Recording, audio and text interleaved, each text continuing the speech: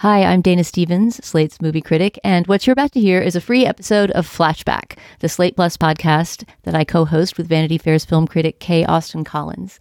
Usually this podcast is behind the Slate paywall, but because of extraordinary circumstances and so many people being stuck indoors listening for things to listen to, we decided to make this week's episode free so you can test out Flashback and see if you like it. Every 2 weeks, we revisit an older movie to talk about what it meant in its time and what it means now. And all of the films that we choose are available to stream or rent online, usually in various places. So we encourage our listeners to watch first and then listen with us. And if you like this episode, please subscribe to Slate Plus at slate.com/flashback to listen to the rest of our episodes. We have a lot of great movies that we've discussed in our archive over almost the past year now. I hope you enjoy the show, and thanks so much for listening. Stay inside and keep well. Hello, Slate Podcast listeners. I'm here to remind you to take the Slate survey. It will be open through April 1st, and your answers help us make a better Slate. It'll only take a few minutes. You can find it at slate.com/survey.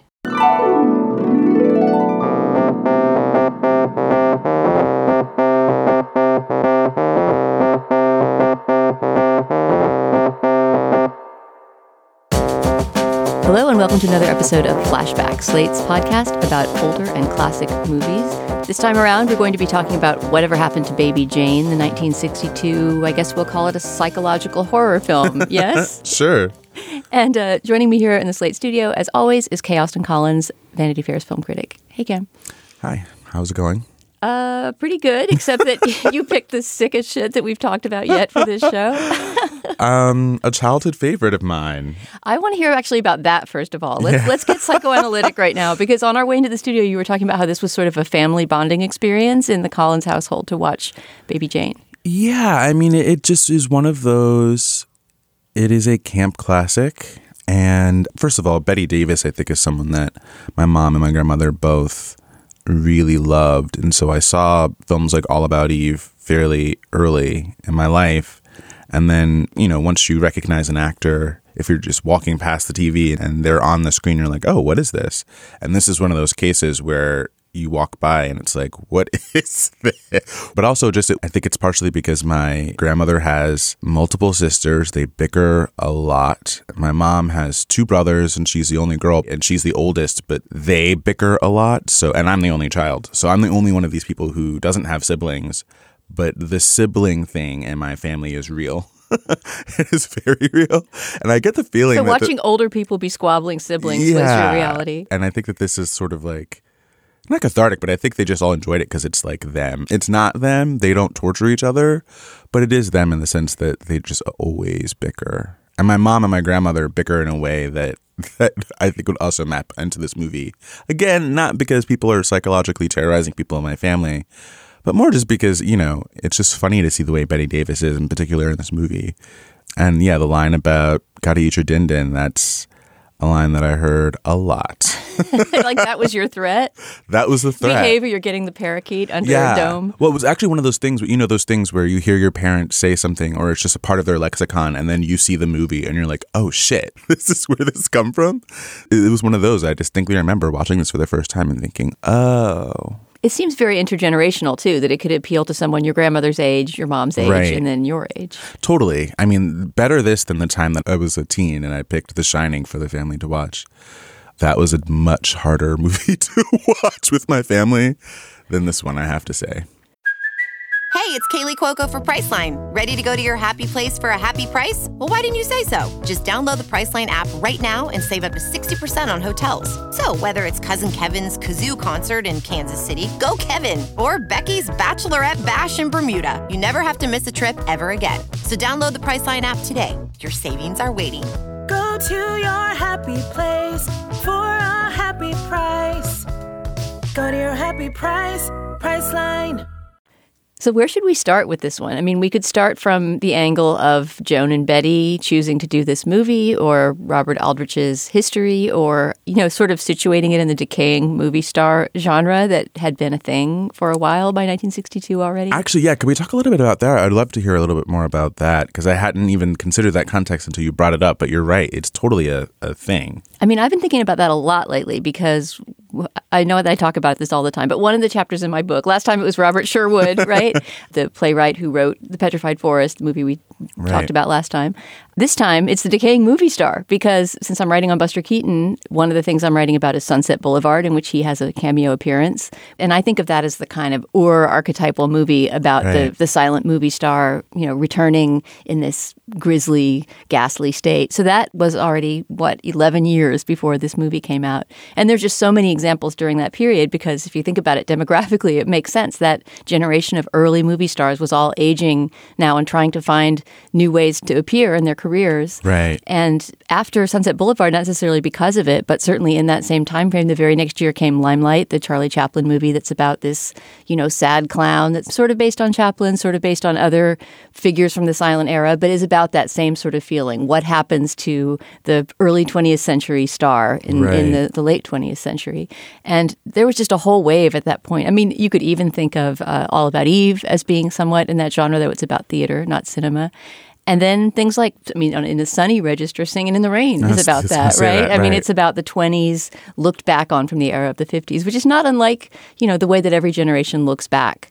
One generation earlier. When I was growing up, it was Happy Days in the 50s, right? American Graffiti. That was sort of what the grown-ups were looking back on, that era. So I'm sort of trying to put that together into a theory of, the nostalgia for the early 20th century that happened around the time of the 50s and 60s. And this seems like very much of a piece with that, and actually kind of a late entry in the genre.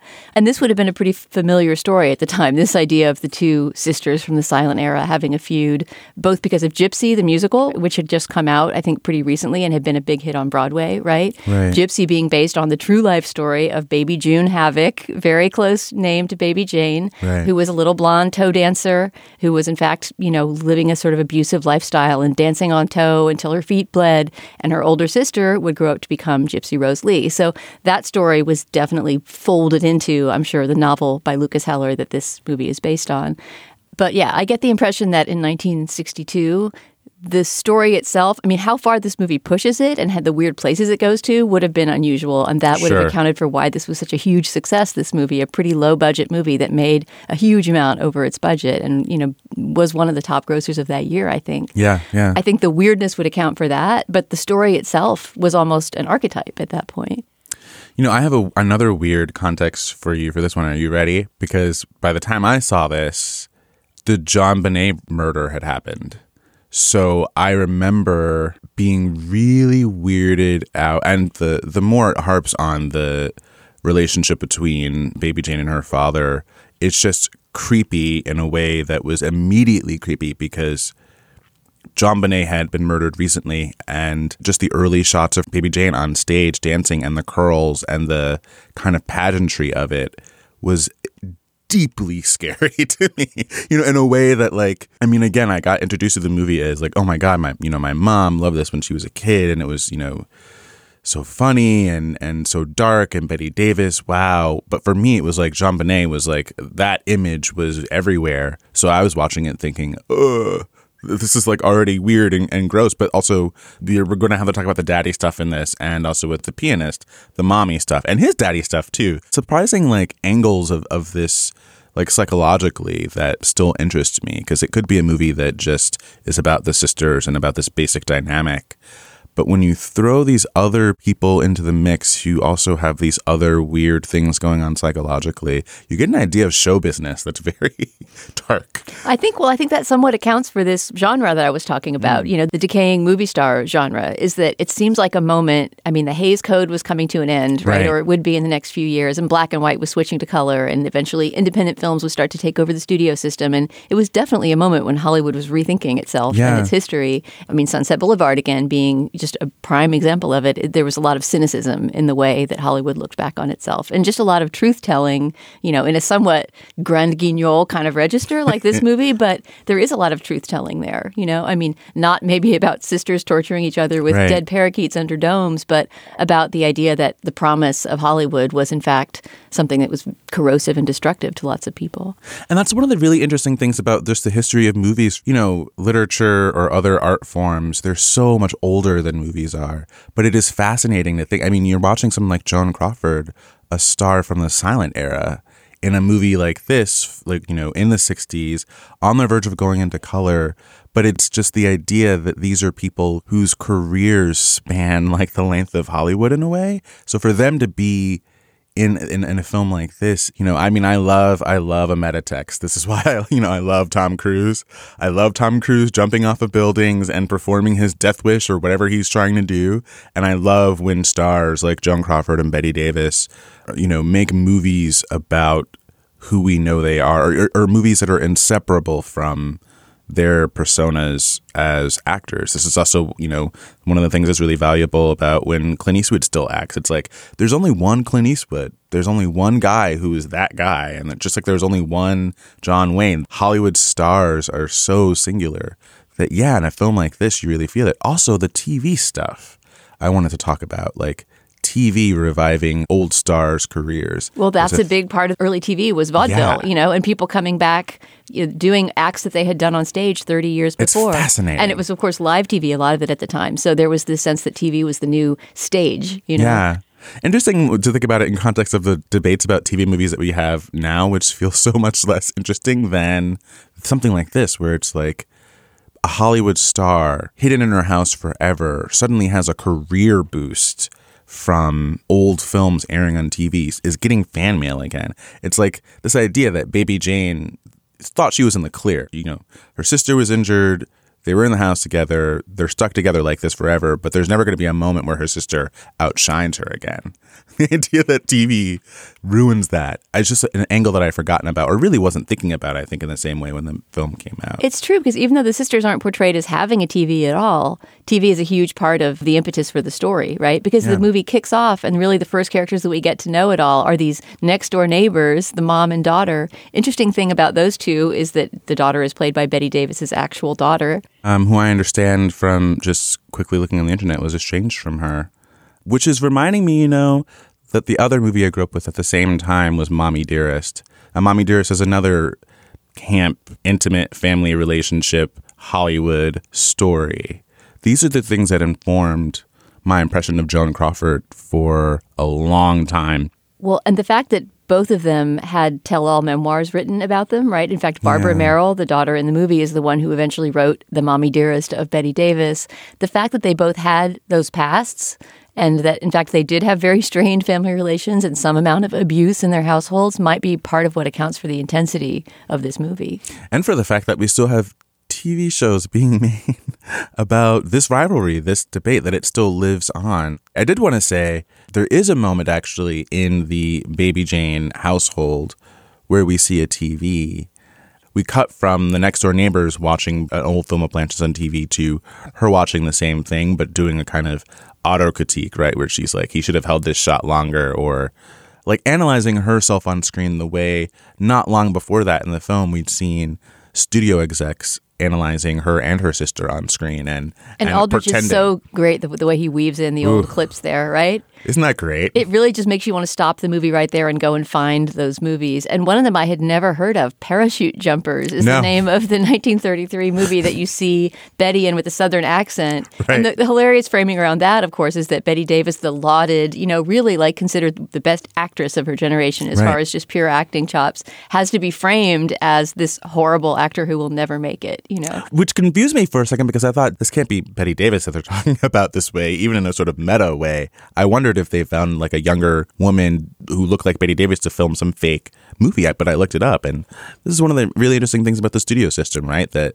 they can go into their own archives and just pull these movies of these actors and just use them like this. But you're right. I forgot about that moment, which kind of goes to my argument I was going to make earlier on that I think this movie is a bit too long. Like, I think that it would be, and it's not that it's boring even. I even like the little Rococo frills here and there, but I think that the suspense would be more effective if this movie were not so drawn out. And that was one of the criticisms of it at the time, most of which I don't agree with, and most of which seemed like they have a certain kind of misogyny or almost homophobia. Like there's an allergy to camp in a lot of the contemporary reactions to it. Not all, but a lot.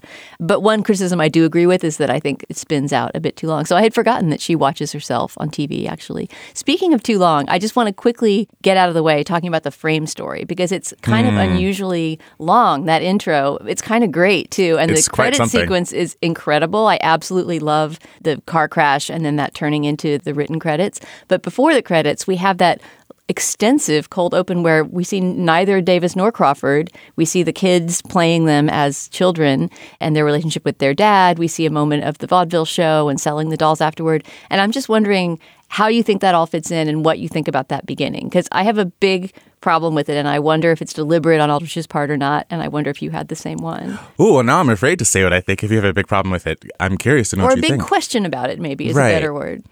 You know, again, as someone who I can't divorce this from the context in which I just first saw the film, but for me, everything here is in the reaction shots that we get while Baby Jane is performing, the reaction shots of Blanche and their mother. That's where the story really is, off stage.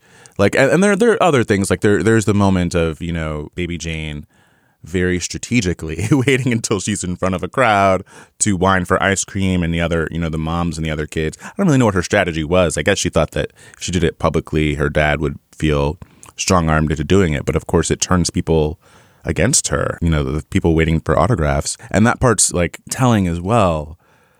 But I really think it's the way that the mom and the daughter backstage are looking at what's happening on stage. And when the father goes on stage, the strangeness of it there. I do have some, you know, it's 1962, and I'm wondering how far they would have gone with what feels like the obvious. The true punchline isn't until later in the movie when we see that every single song that Jane has is about her daddy. But even in this moment, it's just weird. Yeah, no, but you're right. I think what you're getting at is like the reveal in the present day, or even any time in the few decades after this, would have been like that her dad had some kind of sick relationship, right? Right. And this movie, although the song "I've Written a Letter to Daddy," which is performed at several points, it also appears in the score in the minor key. I always love when that happens in this movie. But even though that movie clearly points at such a relationship, I think it has to remain subtext in 1962, right? Yeah. I mean, it at the very most is kind of a psychological motivation. I don't think it's implied that there was any actual illicit daddy action going on, but it's unquestionably perverse.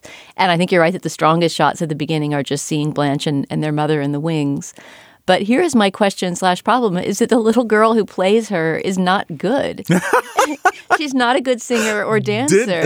I started talking about the abuse stuff because I thought that's where we were going. I mean, that wouldn't be a problem exactly. I think that's just embedded in the text or something. But it just seems important to me that there's supposed to be this kind of equalizing, right? When they're little, Jane is a success. When they're older, Blanche is a success. But in fact, in those early days of vaudeville, there were a lot of really talented children on stage, including Buster Keaton. Yes. Like, there were all these child stars who were doing amazing things, you know? And the idea that, I don't know, maybe in a small town church basement or something, that would be an impressive performance. But the idea that Baby Jane is a star when she doesn't really seem to have any charisma or talent is a weird part of this movie. And maybe it's deliberate because certainly when she's older, the Bette Davis character is supposed to be reaching for this past that she can no longer attain. But it seems like the past should have actually been there. And this is actually often a problem with casting children, even nowadays, but I think especially in the studio system days, is that you'd get these overly trained children who didn't really project any individuality or personality. But that little girl is such a big part of the early scenes.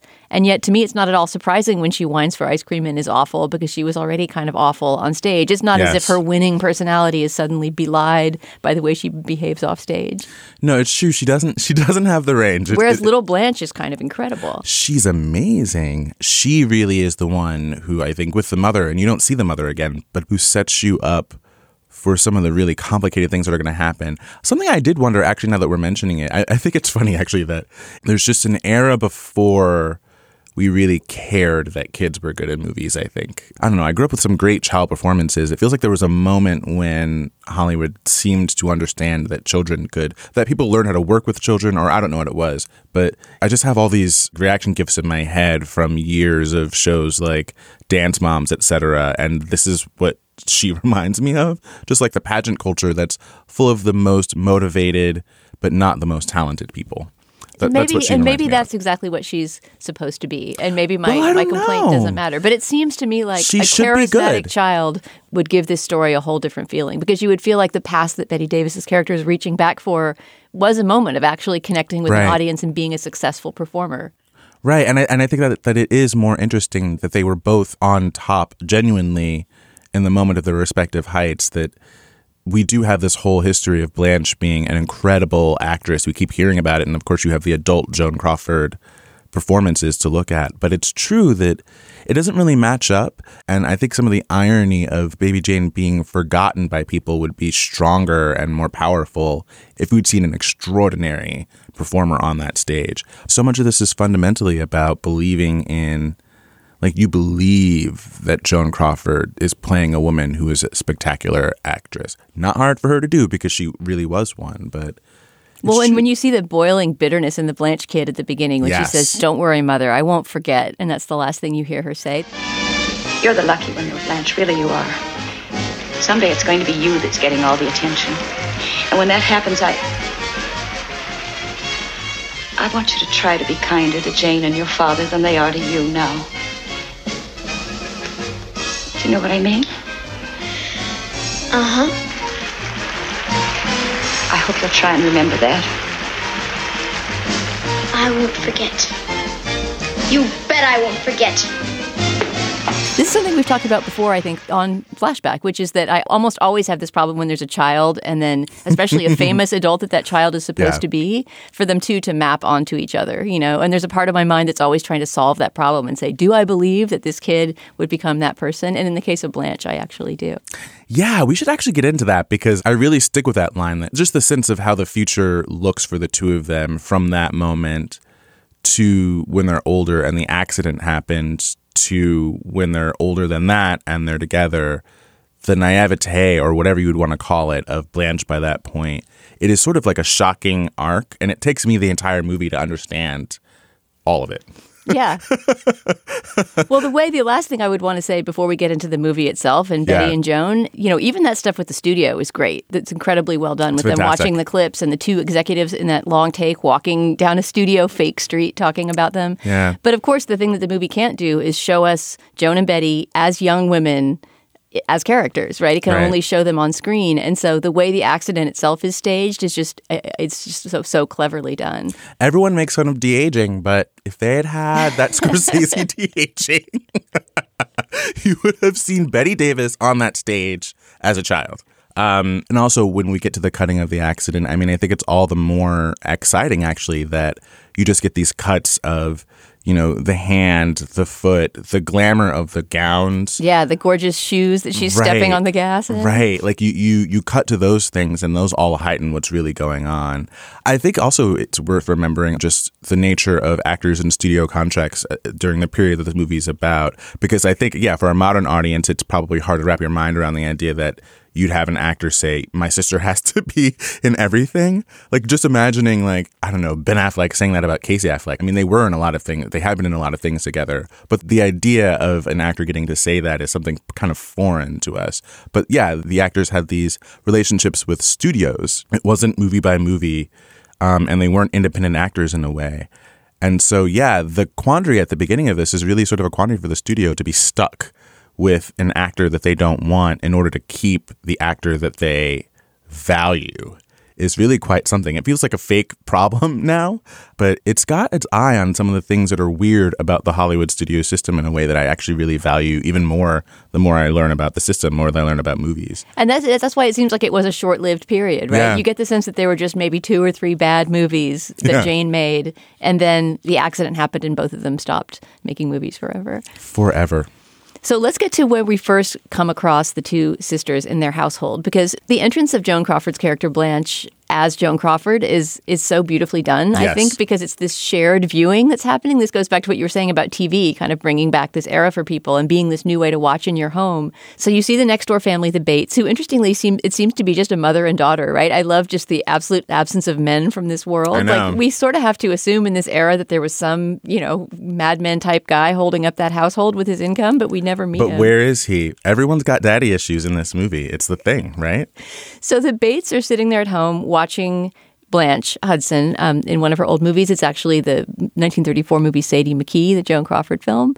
And then we just get this smooth cut to Joan herself watching. And I just love that suddenly we see her face watching herself. That scene it's a beautiful transition from the introductory world of this movie to the claustrophobic mansion world. And it's also just, just these single shots of Joan Crawford with this look of, depending on what your impression of Joan Crawford is, for me, she was someone who always got described in these grotesque terms. But when I actually watched her things, I found her to be an incredibly sensitive and wide-ranging actor.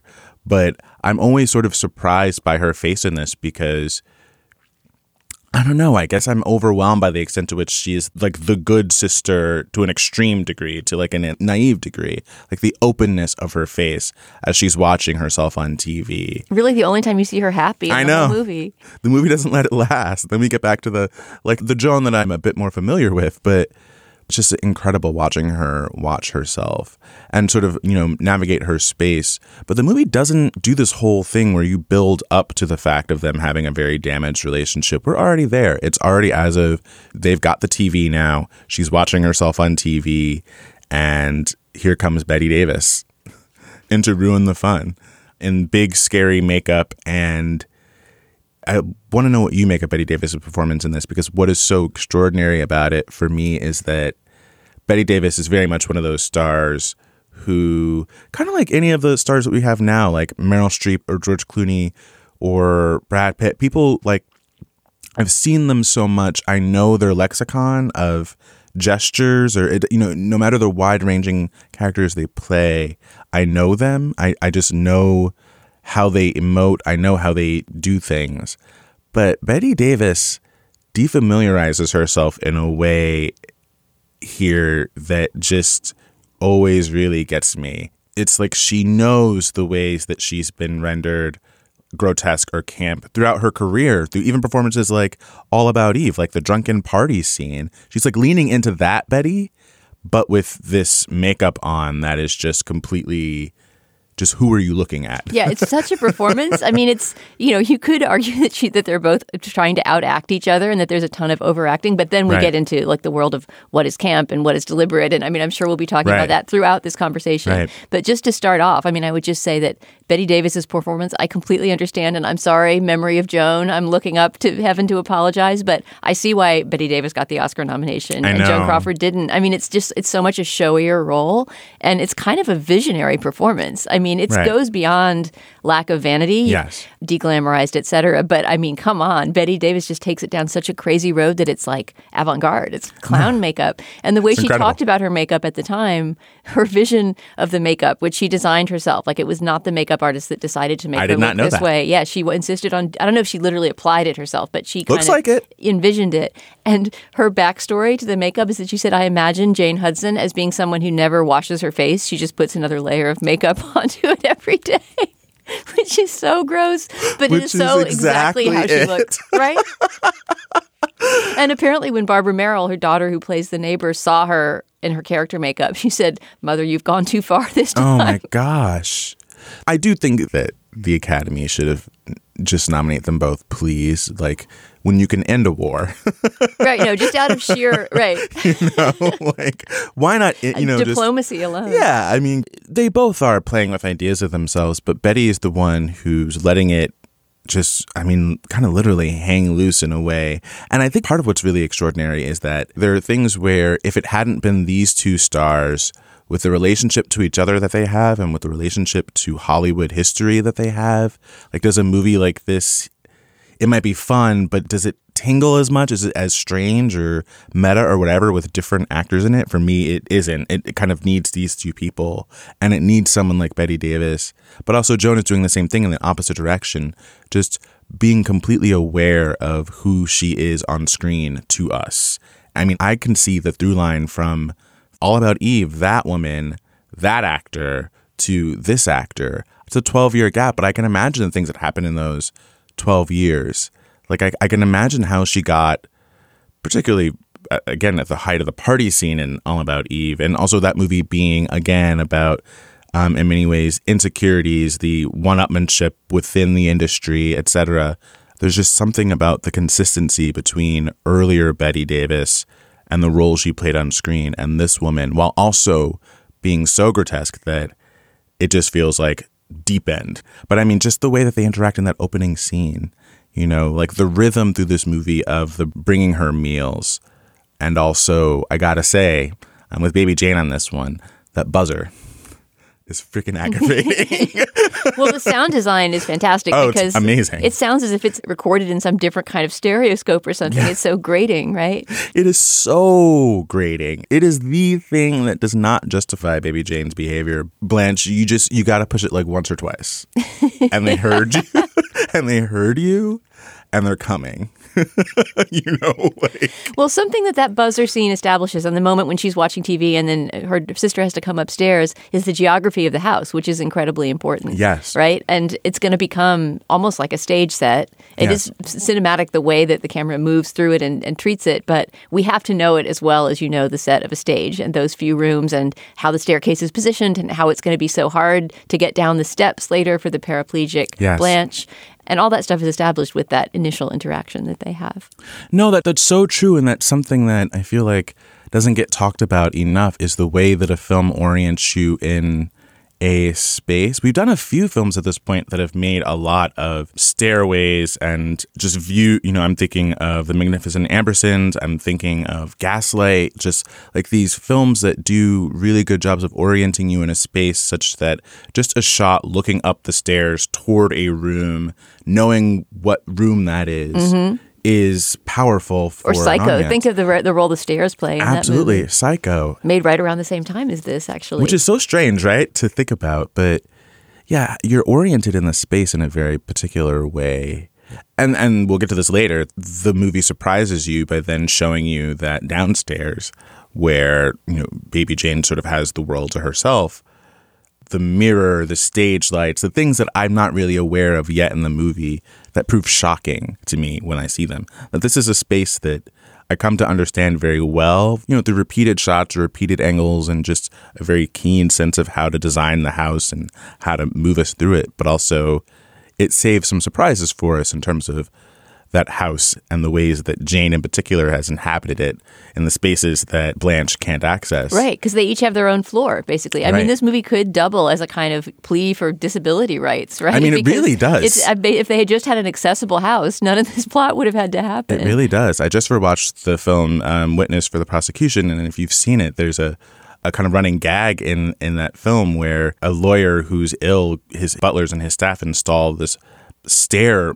contraption to help him get up and down the stairs, and he makes a big fuss of it. But it's a radical thing to do in a movie that this movie goes out of its way to show that Baby Jane wouldn't have done anyway. But you really think about it, man. It's like, damn, so you were just stuck upstairs for your entire life? Right, yeah. You have to ask yourself, what were the previous 40 years of their life like, yes, right? Yes. I mean, presumably things get worse in this part, so they had more social contacts beforehand. Yes. Well, speaking of social contacts, we need to establish the character of Elvira, who really becomes the only other person who significantly interacts with them in the house. I mean, we do get the accompanist way later in the movie. But so Elvira, the housekeeper, who's played by Maddie Norman, seems to be the main social contact that Blanche has with the world. And they get that early on scene where Elvira comes for her usual visit and is going around Blanche's room, opening the shades, etc., sort of chatting with her about how things are going. And you get the sense that she is really the only person in the movie and in their world who has her eye on Jane, and who has, you know, a limited sense. She doesn't know how bad it's going to get, but she has some sense that there's a bad power relationship going on. Yeah, absolutely. I mean, she's the only person until the piano instructor, right? Until Victor Buono. She's the only person who even sets foot in the house, right? She's the only person that's given any kind of access. And I believe it's as early as her first scene that she whips out that envelope full of fan mail and says, look, Blanche, your sister has, first of all, been opening your mail. Second of all, not been giving it to you. But third of all, this is how we sort of find out what exactly this TV kind of revitalization has done. Like, we get it in the form of, this is a new wave of popularity for you in a way. You have new fans now, and you have someone downstairs opening your mail and preventing you from knowing.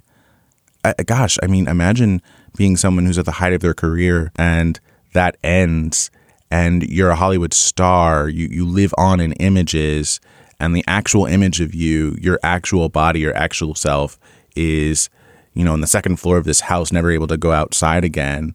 It's like the TV thing actually is a big deal. Those letters are kind of a big deal, and they're mixed in with the backstory that we don't know yet, but we're about to find out about Blanche wanting to sell the house and move.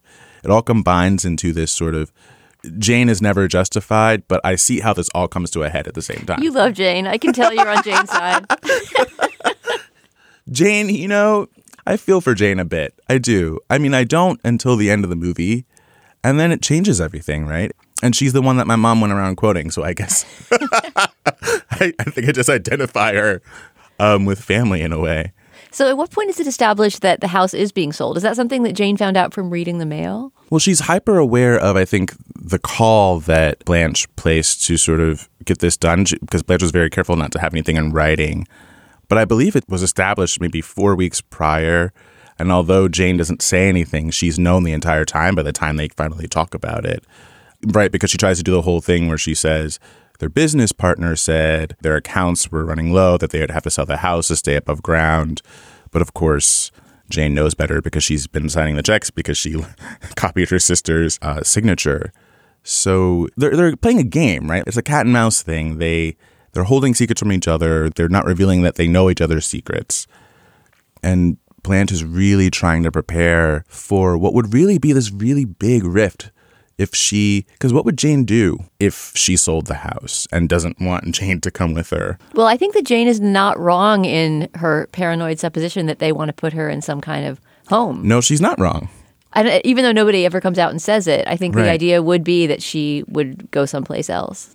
Yeah, which is complicated because this is also the era in which it was like really easy to just, this was recently on my mind, but I've been learning a lot more about just mid-century America and how easy it was just like call a woman crazy and have her sent away or done like shock treatments on. Like I didn't realize how common that was, but it's kind of dark. That's kind of loaded. I mean, she has issues, but her fear is real. But also Elvira is also right to say she's crazy. Please, we got to get out of here. Yeah. I mean, Elvira has that position that the person in the horror movie has, who is the one person who knows, right? Yeah. Who, if they had been listened to at the beginning, all the trouble could have been avoided. And is the only person who stands up to Jane, really, in the movie. This is part of the reason that the movie was popular in my household, because my mom and my grandmom, because I think that it was a significant role, even for the role, like within the horror context that she plays of the person who knows.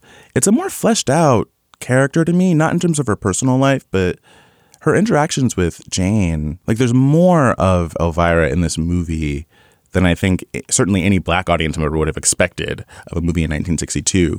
And I think it's because she's standing up to like, the crazy white lady, just my mom and my grandmother. It's like a classic text of just like a black character in the 60s talking back. And that's like quite a transgressive thing. Like you'd have to get it in a movie like this. That's like a little bit like more trashy. You'd have to get it here where you get the black character saying, no, like you're freaking crazy. Well, and then in a sort of invisible way, it's like the existence of black family and community that gets them caught, right? Yeah. Because it's the cousin of Elvira who we never meet who sends out the missing persons bulletin and eventually starts kind of investigating the case, and they figure it all out from there. Do we ever know what happens? This is skipping way ahead, but since we're flashing back, let's spoil. Whatever happens to Elvira's body? And she takes her in the wheelchair and sort of hides her behind the car and has that interaction with the lady from next door who doesn't find out that there's a body there. But then we never really know. It just seems very unlikely that someone as kind of out of it and frail as Jane could manage to dispose of a body. It's true. Jane is not a born criminal.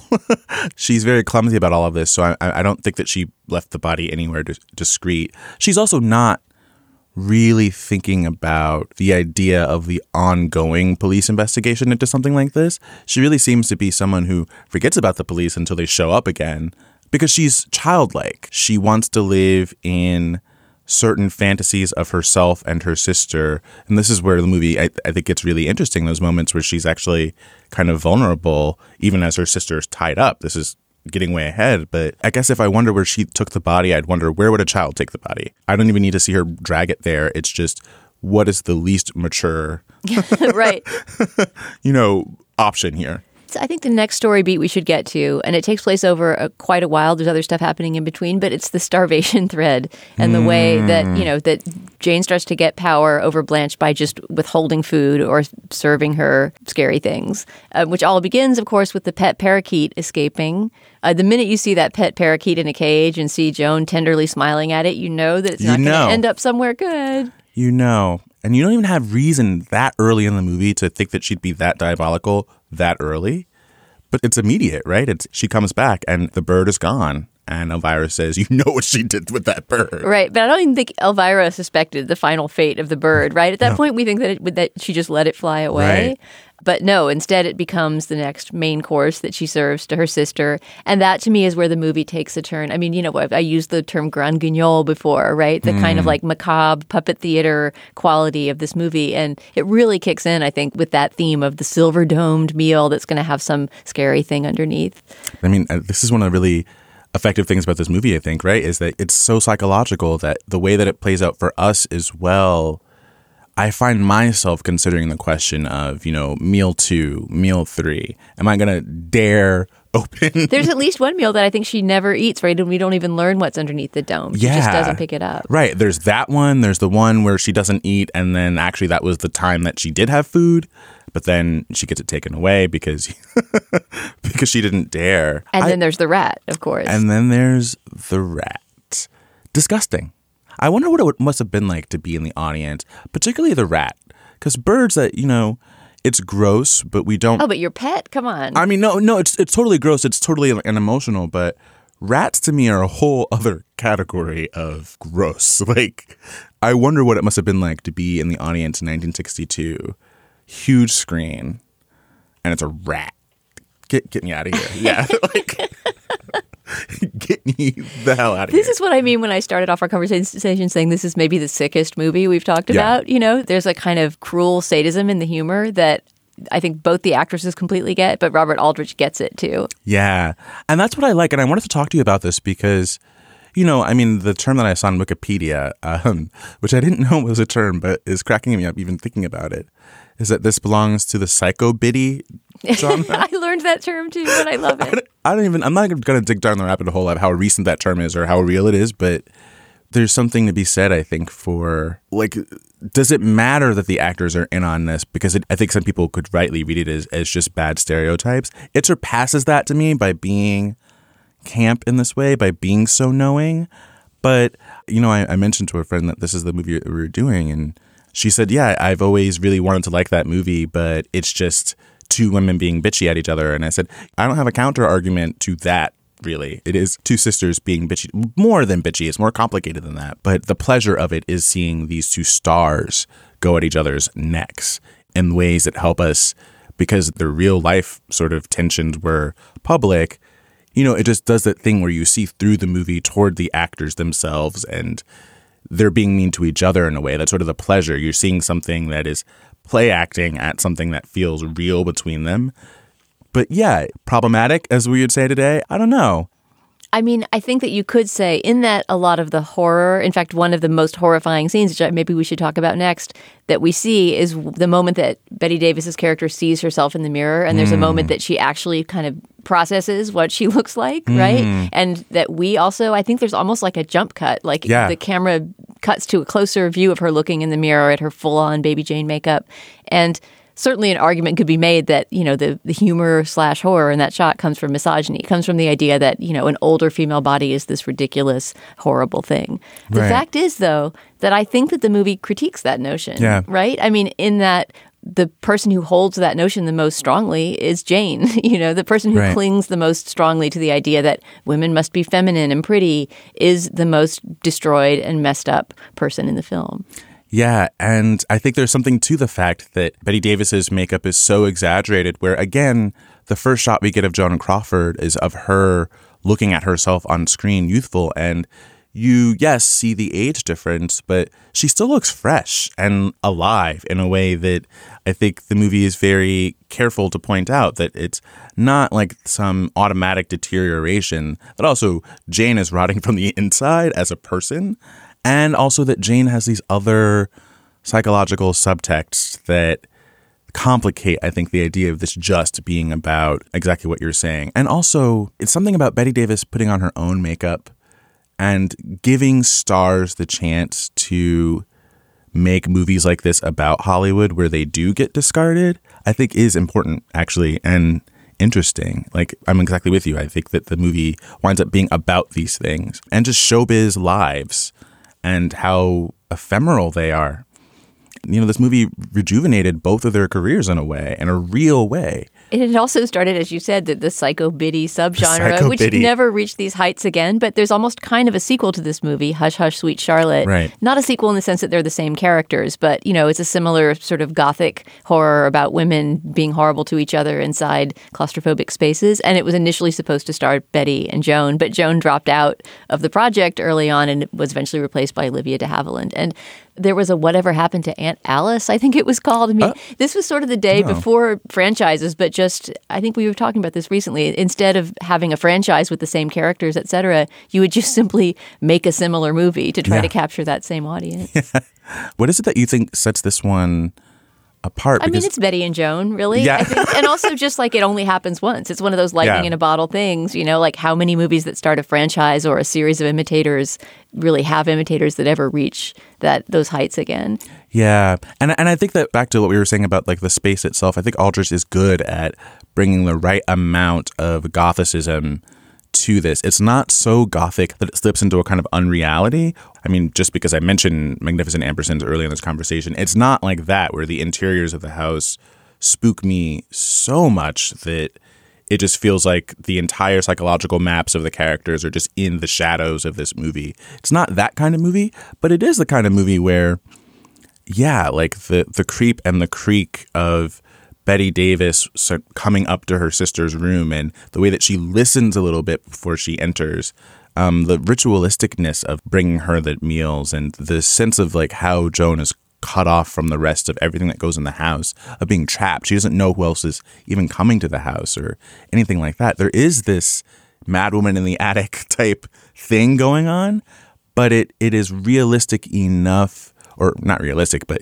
you know, Hollywood realistic enough that it doesn't feel like just sort of empty gothicism. I think that Aldrich finds the right balance. Yeah. And he also doesn't overly Hitchcock it, because even the title sequence could be even more Hitchcocky, but he doesn't do that. He makes it his own movie and it's very familiar. You know, he lets the actors overdo it and he underdoes other things, I think. Yeah, you're right. It's not a super highly directed movie. It's not like a ton of moments that you remember what the camera is doing, although it generally is taking you down whatever road it creepily wants to take you down. For me, the most memorable shots are the ones that are kind of low angle shots, but you know, they're with Joan Crawford in her bedroom and just moments of seeing her wheel around, like perform her emotions through the ways that she's moving through her space. And there's that one moment where she just starts spinning in circles. What am I going to do? That's fantastic. The way the wheelchair expresses her indecision and her panic. Yeah, that it's like it becomes a part of her physical performance in a real way. And he does find the right angles to get her face and the setting and the wheelchair all happening at once in a way that also feels like the threat of Bette Davis walking in is always there, because she could just walk in at any time. And we don't see her bedroom, do we? I don't think so, unless maybe that's the place where she's looking at the scrapbooks and drinking scotch late in the movie. I'm not sure what that space is. No, but she seems to be next to a piano, so I think that's the living room. Oh, that's all the living room, which I don't think we even really understand that that's a living room really until she's doing the performance and the mirror and sees herself. Like, I feel like I don't really understand. Yeah, that's her space. That's almost her stage, right? Because when Victor Buono, the accompanist, comes in, that's where she has him practice with her. It's the big floor-length mirror. And there's the poster that we see at the very beginning of the movie, the Baby Jane Hudson poster that hangs there. It's her space, right? She's turned it into her colony. And the doll. The doll that isn't haunted. I keep expecting the doll to like pop to life. The doll is insane. And if you think about the fact that the movie starts off with that other doll, the very first thing we see possibly, I think, is that crying Jack in the Box, which is just the creepiest thing of all time. I forgot to say that I remembered this as a horror movie. I don't remember it being as funny or winking or just suspense. I remember this being like an outright horror movie. And I'm remembering the things that made me feel that way. But I think it's partially like the doll. Like, It's scary to me. I think you'd class this as a straight-up horror film, not just a sort of psychological horror film. I mean, even if you think about the killing of Elvira and how that happens, I mean, that's almost Hitchcockian or even a slasher movie in a modern sense, right? The way that she's dispatched with. And quite sad. And really sad. It's awful to see her go. I mean, I really love her. She's a wonderful character. A good friend checking up on you. Man, pre-Facebook. What can I say? Well, I think maybe also we should get into the Edwin Flagg character, who's the only other character who enters into Jane and Blanche's space, the accompanist that Jane hires for her imagined comeback, which becomes this whole thread, right? After she immobilizes her sister, there's a pretty long period where Blanche is sort of out of the story, except for that moment, the great scene for Joan Crawford where she makes herself go down the stairs despite her fear and tries to make the phone call. But there's a long period when she's kind of locked away. And the story becomes Jane trying to restart her career by picking up these costumes at the Western Costume Company and by hiring an accompanist who turns out to be this very weird character. I mean, just one of those people whose individual perversity is so clear that you don't even need to write his character that much. And Victor Buono, who plays him, just brings a ton to this twisted accompanist, Edwin Flagg. The person that I think of when I'm watching him in this in particular is Peter Ustinov, someone who I'm watching them on screen and I'm asking myself, are they British or is this an American putting on this syrupy, overly cadenced, overly melodramatic voice for the sake of seeming like a kind of snob? It's just the questions that I immediately ask of him, and also seeing him interact with his mom. Gotta love when a movie just takes a moment to let a guy interact with his mom, and somehow all the psychological stuff about this man gets sort of put on his relationship with his mother. And in this case, his mom is played by Marjorie Bennett. And they're this odd couple, right? But like, I don't really understand their relationship until later, when after he's been working with Jane and the mom tells him these things that she knows about her and about how, you know, after the accident, she was found in some hotel room with some guy. Do you remember that moment when he says to his mom, like something like, why would that bother you? Isn't that how I was born? That suddenly like... That was so insane that it was almost like it was an improv or something, right? I mean, it's from some even sicker universe. Totally. But it opens something up in this movie where it's like, okay, so there's a moment where he and Jane are playing the piano and she goes into the song about Daddy, and then she starts talking about how Daddy used to be her accompanist. And I think that's the moment that Flagg starts to realize, what role am I filling here exactly for this woman? And then, you know, she stands him up on a date and he's mean to his mom. It's just all this daddy, mommy stuff packed into one movie, the back end of one movie. Right. Well, and also the suggestion, I mean, maybe it's because Buono himself was closeted in real life and was one of the many sort of gay eccentrics on the fringes in character roles. Right. But that all seems built into the character to me as well, that there's this kind of, on her side, romance or flirtation. There's this sense that she has to be coy and girlish around him and that they almost have, you know, this relationship together. And then him playing that to make sure that he gets his $100 a week from her, right? But him also being kind of needy, like when he's stood up, he's sort of sad about it, right? And he goes off and gets drunk. But Victor Buono is just fantastic in that role. I mean, it's funny you say Ustinov. The person I was thinking of is Sidney Greenstreet, who is another, you know, big fat villain character actor who always had this sense of excessive seediness. It was almost like you just imagined him walking off whatever scene he was in and just going to do some incredibly depraved thing in a you know, opium den or something like that. But the thing about a lot of these actors, and I think they all have this in common, is also just that they're good at playing. I mean, you can call it conniving in some roles, but this is a guy who, for a guy who doesn't seem to have it figured out in terms of, you know, profession or whatever, I love just the sense of being able to see the moment the wheels start turning in his head when he starts calculating things in his first meetings with Jane, when he's like, okay, looking at the side of this house, she's kind of batty. I think I could get away with some money here. Like, I think I can make this work. Like, just, you know, flirt in the right way, like appease her in the right way. And this is someone that I can take advantage of. And that can be my career. And then he goes home to his mom and it's like, wow, your relationship with women and all these things. It's just like, he's a weirdly complicated guy. Well, he seems to be also a serious musician, or at least takes himself seriously, right? So he's always making these references to, well, my real life as a composer, right? And so that also evokes this entire fringe Los Angeles world where you live in a small apartment with your mom, but you're this aspiring great composer, but you're getting by playing piano for psycho biddies. It's just all crazy. And one thing that I like about movies like this is also how they point out, if we take just the three of these characters, there's Blanche, who is the real star, and then there's Jane, who's not very good. And then there's this guy who, whether or not being a serious musician is important to him, I take it to be very important to him. I don't actually know if he's good, because part of what this movie taps into for me is a thing that a lot of movies about Hollywood or LA tap into, which is the whole mass of people who are just good, who might not really get a career beyond helping the Lady Janes of the world, whose role is going to be as an accompanist, who are going to hopefully, the idea is that Baby Jane is another extreme where she sort of falls down the deep end. But most people are in the middle, probably. It's interesting, right, that like Blanche is stuck upstairs on the one hand, but she has the higher ground above everyone. She's the only one who's talented. When she lives in the past and watches herself on TV, it's poignant.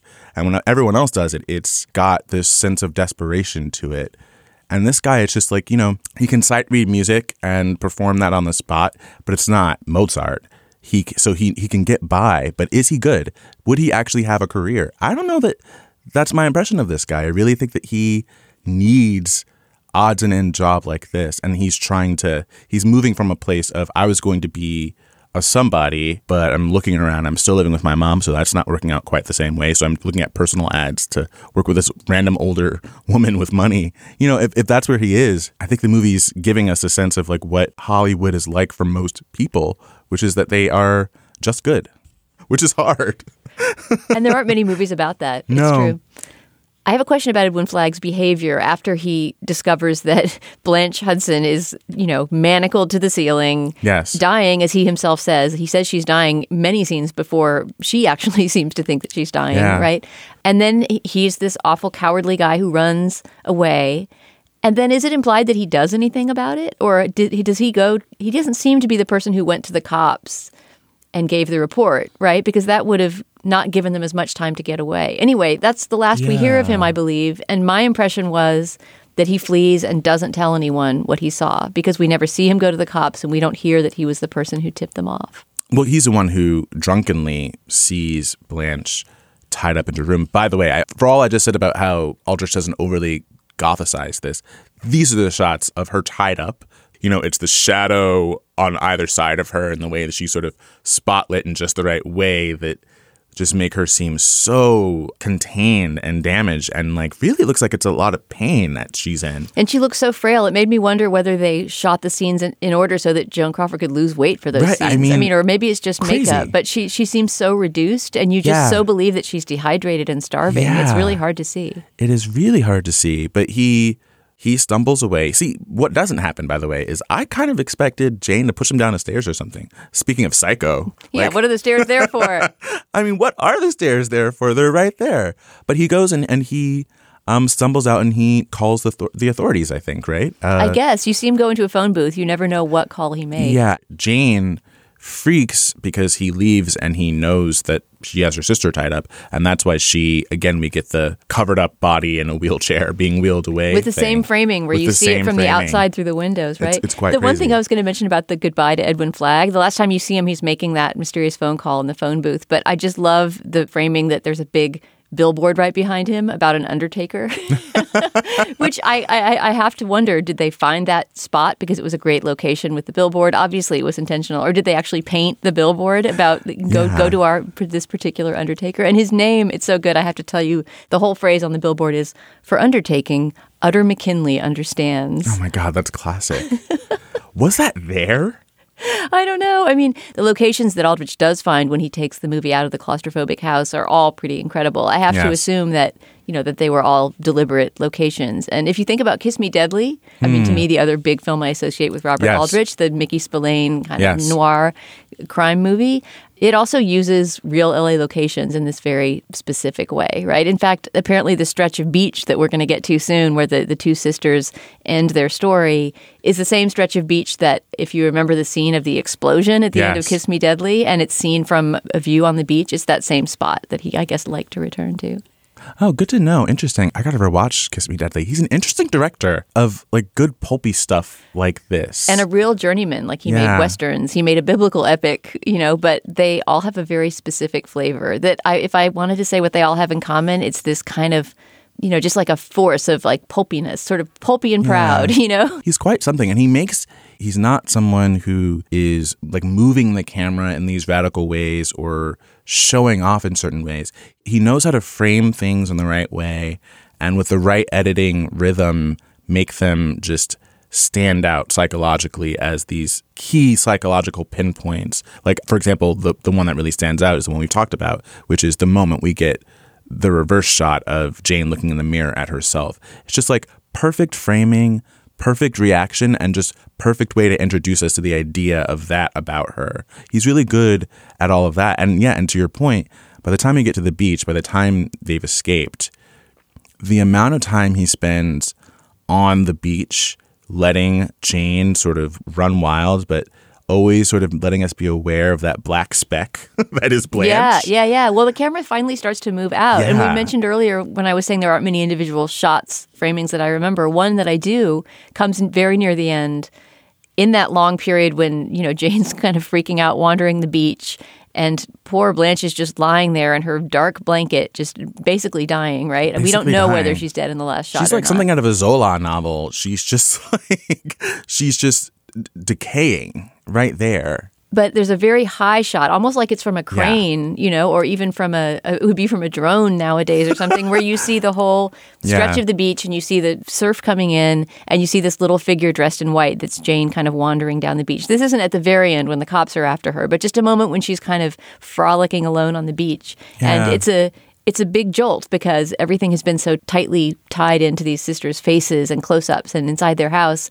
And to suddenly get this perspective, it gives you even more of a sense of how doomed this attempt to escape is going to be, right? How completely open they are to public display. And also just sort of how lonely and lost they are.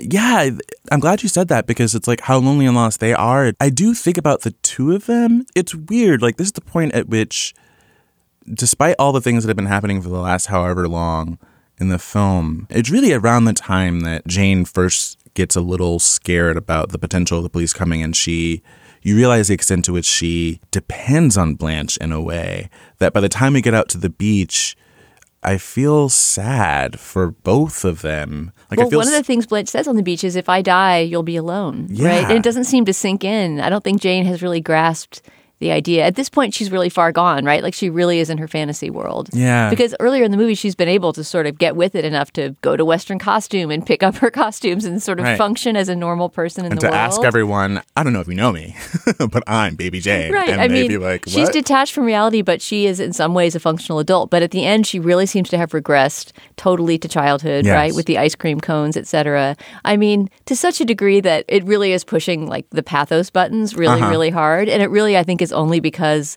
Betty and Joan at this point have so won me over that I'm not at all rolling my eyes at the end. I'm totally legitimately moved by their plight. Yeah, me too. It's weird, right? But this is one of the things that I really love about, I'm a firm believer in the ability of kind of genre trash or things that aren't trying to be totally respectable classical narratives, at their ability to get at these feelings better than many attempts at the more classical, respectable Hollywood version of these things. Because I really think it's because of how far the movie goes that when we land on that beach, there's something about the blaring whiteness of the beach. Again, like what you were saying, like in contrast to the darkness within the house, it just puts everything into relief. And I feel like I'm seeing them together in the same space in a really sad way. They're like exposed to the elements. Yeah. And they're all surrounded by these young people. I mean, literally in that last shot where they start to gather around. But even just when they're lying on the beach, there's just this sense that no one notices them because they're old. You know, they're not worth noticing. They're invisible to all these sort of healthy volleyball players surrounding them. Absolutely. And what's more, somehow within the space of the scene, Aldrich also, there's like the black line cook that I have a sense of. I have the sense of the two cops. Like, the little community established at that ice cream stand is amazing. It's incredible how much of that stands out in the context of this scene. But then I'm still trying to work my mind around the confession. Which was hinted at earlier, right? It was, yes. And I confess, I have not seen this movie. I had not seen it in a long time, probably 20 years. So I had no idea what the twist was going to be. And when Blanche hints earlier on in the house that there's a different version of the story, I thought it was going to be either something about their dad or somebody from the studio. I thought there was going to be a man involved who was driving the car. Well, but I feel like the whole movie sets you up. There's something with men and dads and whatever in this movie that, you expect, I think, something along those lines. Also because with the story, just from a Shirley plot point of view, which is kind of something ridiculous to bring to a movie this extreme and melodramatic, but the story that Blanche tells makes no sense. Like, it makes no sense. She crashed the car and paralyzed her spine, right? Whatever she did was bad enough that she would never walk again, and yet she somehow got out of the car, dragged herself to where exactly? Like, how did she create a credible fake story of what happened? This is why I've asked, because I'd forgotten this part of the movie, but as soon as I got to it, all the questions that I originally had first few times that I saw it suddenly came back. And I'm trying to remember if these were things that I would have asked my mom, but I think I hated being the kid who's watching black and white movies with his mom who's asking dumb questions of the adult. So I don't think I ever said it out loud, but my initial read, even as a teen, was, oh, she's just saying that to calm Jane down. There's no way that this completely implausible and ridiculous story is true, even though the credit sequence is vague enough in terms of the bodies that it could be true, I guess. I don't know. You weren't driving. You were too drunk. I wouldn't let you drive. I made you go open the gates. I watched you get out of the car. You'd been so cruel to me at the party. Imitating me. Making people laugh at me. I watched you get out of the car. I wanted to run you down. Crush you. But you saw the car coming. I hit the gates.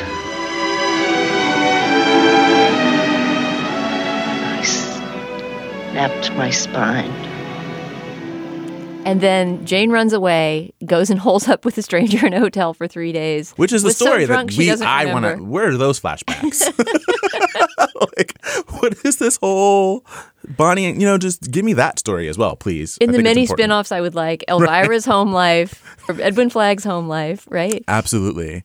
Yeah, I guess because it feels so far-fetched, my read had always been, this is the sort of lie you tell someone that you think is mentally unwell, because reality isn't what they need. Reality is not going to help them. What you want is to help them calm down or to save your life. So you get them to calm down. You tell them whatever they want to hear. Also, there's that detail from when the studio execs are talking. They pass by the car and they make a point of saying how big the car is and why do they need to make cars this size. So I guess there's a part of me that's thinking, okay, how just from crashing into the gate a little in this huge car, how did you make, I don't know, whatever, physics, biology, we don't have to get into it. It's just a movie. It's not a neat way to tie this up, but I don't really need one for this movie. It's too extreme to... Right, and psychologically it's true, right? Yeah. I mean, the truth that it reveals is one that we've been waiting the whole movie to hear, which is some sign of hostility from Blanche, right? I mean, she's the one who said as a child at the very beginning of the movie, I'll never forget, Mother. And yet she's been this incredibly passive victim the whole time. Yeah. Something that Joan Crawford is amazing at playing in this kind of sadomasochistic bottom, that she is throughout the whole movie. But you've been waiting for her to have that moment of rage and hostility. And even when she's telling the story, she doesn't have it. She tells the story very lovingly and knowing that it's probably going to be her last words. Yeah. But at least she's looking back at this one moment where she felt murderous rage and expressed it. Right. Now you realize she's been kind of atoning this entire time. But God, of all the ways to atone for an error in which no one got hurt but you. So, I mean, Jane says it we could have been friends. It's quite sad. And I think that's the reason that makes the ending worth it. It's Jane taking this in. It hits at something. It allows her to sort of live further into this fantasy. She has the ice cream cone. She's dancing around because she doesn't have a sense of guilt anymore. Is it because she gets the ice cream cones that she's eventually caught? I can't remember what the chain of events is that leads to the cops seeing her. Because the cops have been there and they've discovered the car is there. They've discovered the car, right? I think there's like an APB or something and they hear it. Right. And then get another of those high shots when they chase her down, right? And then this is a moment when, for the first time in the movie, really, the public becomes important, right? The whole time the public has been this imagined thing, watching TV somewhere or back in the past watching their movies. But suddenly, for this brief moment, Baby Jane is kind of back on stage as she was at the beginning, right? Doing her same sad... Is she doing Written a Letter to Daddy? Or no, she's just sort of humming and singing. And like, spinning in circles, letting the ice cream melt. Just saying... Perfectly good strawberry ice cream. Not eating the ice cream. Yeah, and that becomes the end of the film. I mean, the very last thing we see is that, again, very high, almost crane-like shot, right? Where in one area, Baby Jane is performing for her little ring of admirers, or at least onlookers. And then the cops are tending to Blanche, who we never find out whether she lived or died. What's your theory? I think she definitely lives. I don't know if she still sells the house, though. I don't know that she lives. I mean, I think as sad as it is, I really want her to. But at that point, I mean, Victor Buono's character was saying she was dying like 2 days prior before her beach dehydration session. And she really was in a bad way. Well, she's a TV star now. She's living on in the small screen in a way. But in a way, it makes sense that she would not survive because the two of them need each other, you know? I mean, now we have to picture that Jane is going not even to jail probably, but to some sort of, I don't know, mental institution or something like that, right? Yeah, because she's got murder and kidnapping. Because, by this point, I think that the police have figured out that it's Jane who murdered Elvira. So, it's all pretty sad. But, it's definitely trash. It's definitely not so psychologically probing that it sort of feels like any kind of real psychological realism. It's still... I like the odds and ends. I like the fact that it's sort of nonsense because what matters to me is giving these two stars a platform to just extrapolate and just go wild. And that's what they do. They accomplish that. Yeah, I think of all the movies we've discussed on this show so far, this is the campiest. I don't think that there is another one that probably not only reads as camp to us now, but landed as camp to a lot of audiences at the time.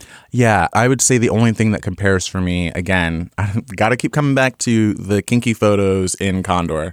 They're camp to me. I do not think in the moment that's what they were.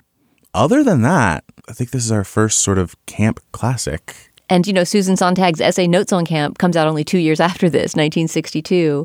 I cannot imagine that it was not the case that there were already, for example, urban gay audiences that would go see things like this, you know, in part to cry, in part to laugh. And that the huge success of this movie in its own time, and that it was this sort of unexpected success that way outstripped its budget, was not partly due to people going to it because of its over-the-top absurdity.